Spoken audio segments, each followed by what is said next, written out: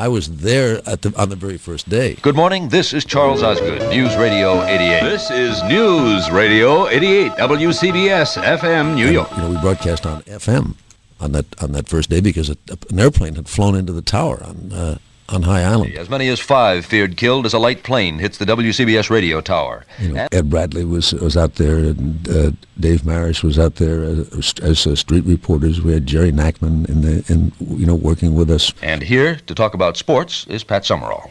Right, Charles. For years, Howard Stringer was in the control room. Sir Howard Stringer, only they didn't call him that then. And he was keeping the log and handing the cassette to the tech. And it was a terrific bunch of people. But as the years have gone on, you've continued to have terrific people.